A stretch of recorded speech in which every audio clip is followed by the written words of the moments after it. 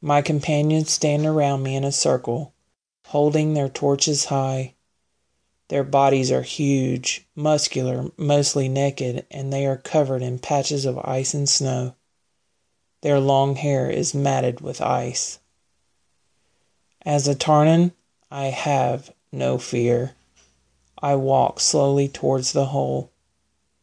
On my hands and knees, I lean my head over the cavernous hole and peer into the dark depths.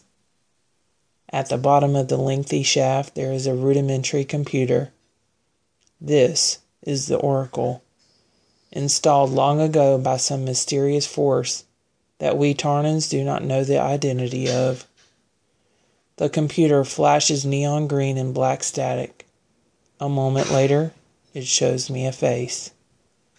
It's the face of the most beautiful woman I've ever seen. She's a humanoid, like me. She has delicate features and long dark hair, thick and luscious, that reaches past her neck. The image zooms out, showing her entire body. She has curves like I've never seen before. Confronted with her beauty, I take a deep breath of frigid air in surprise.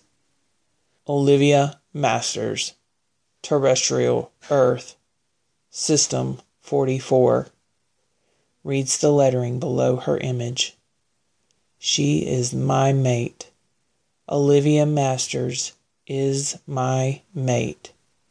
I will protect her with all my strength and power. I will fight and die for her. If I don't, I am not a Tarnan. If I don't, I am nothing. All I have to do now is find her. I rise to my feet, feeling renewed with new strength. I nod to my companions, who nod back. Now I am on my own. That is how this pilgrimage works. We travel here together, and when we learn the identity of our mates, we part ways. I will travel back to the capital where my father lives and where I grew up. There I will take my ship, the Verdant Falcon, and travel to System 44 in search of Olivia Masters.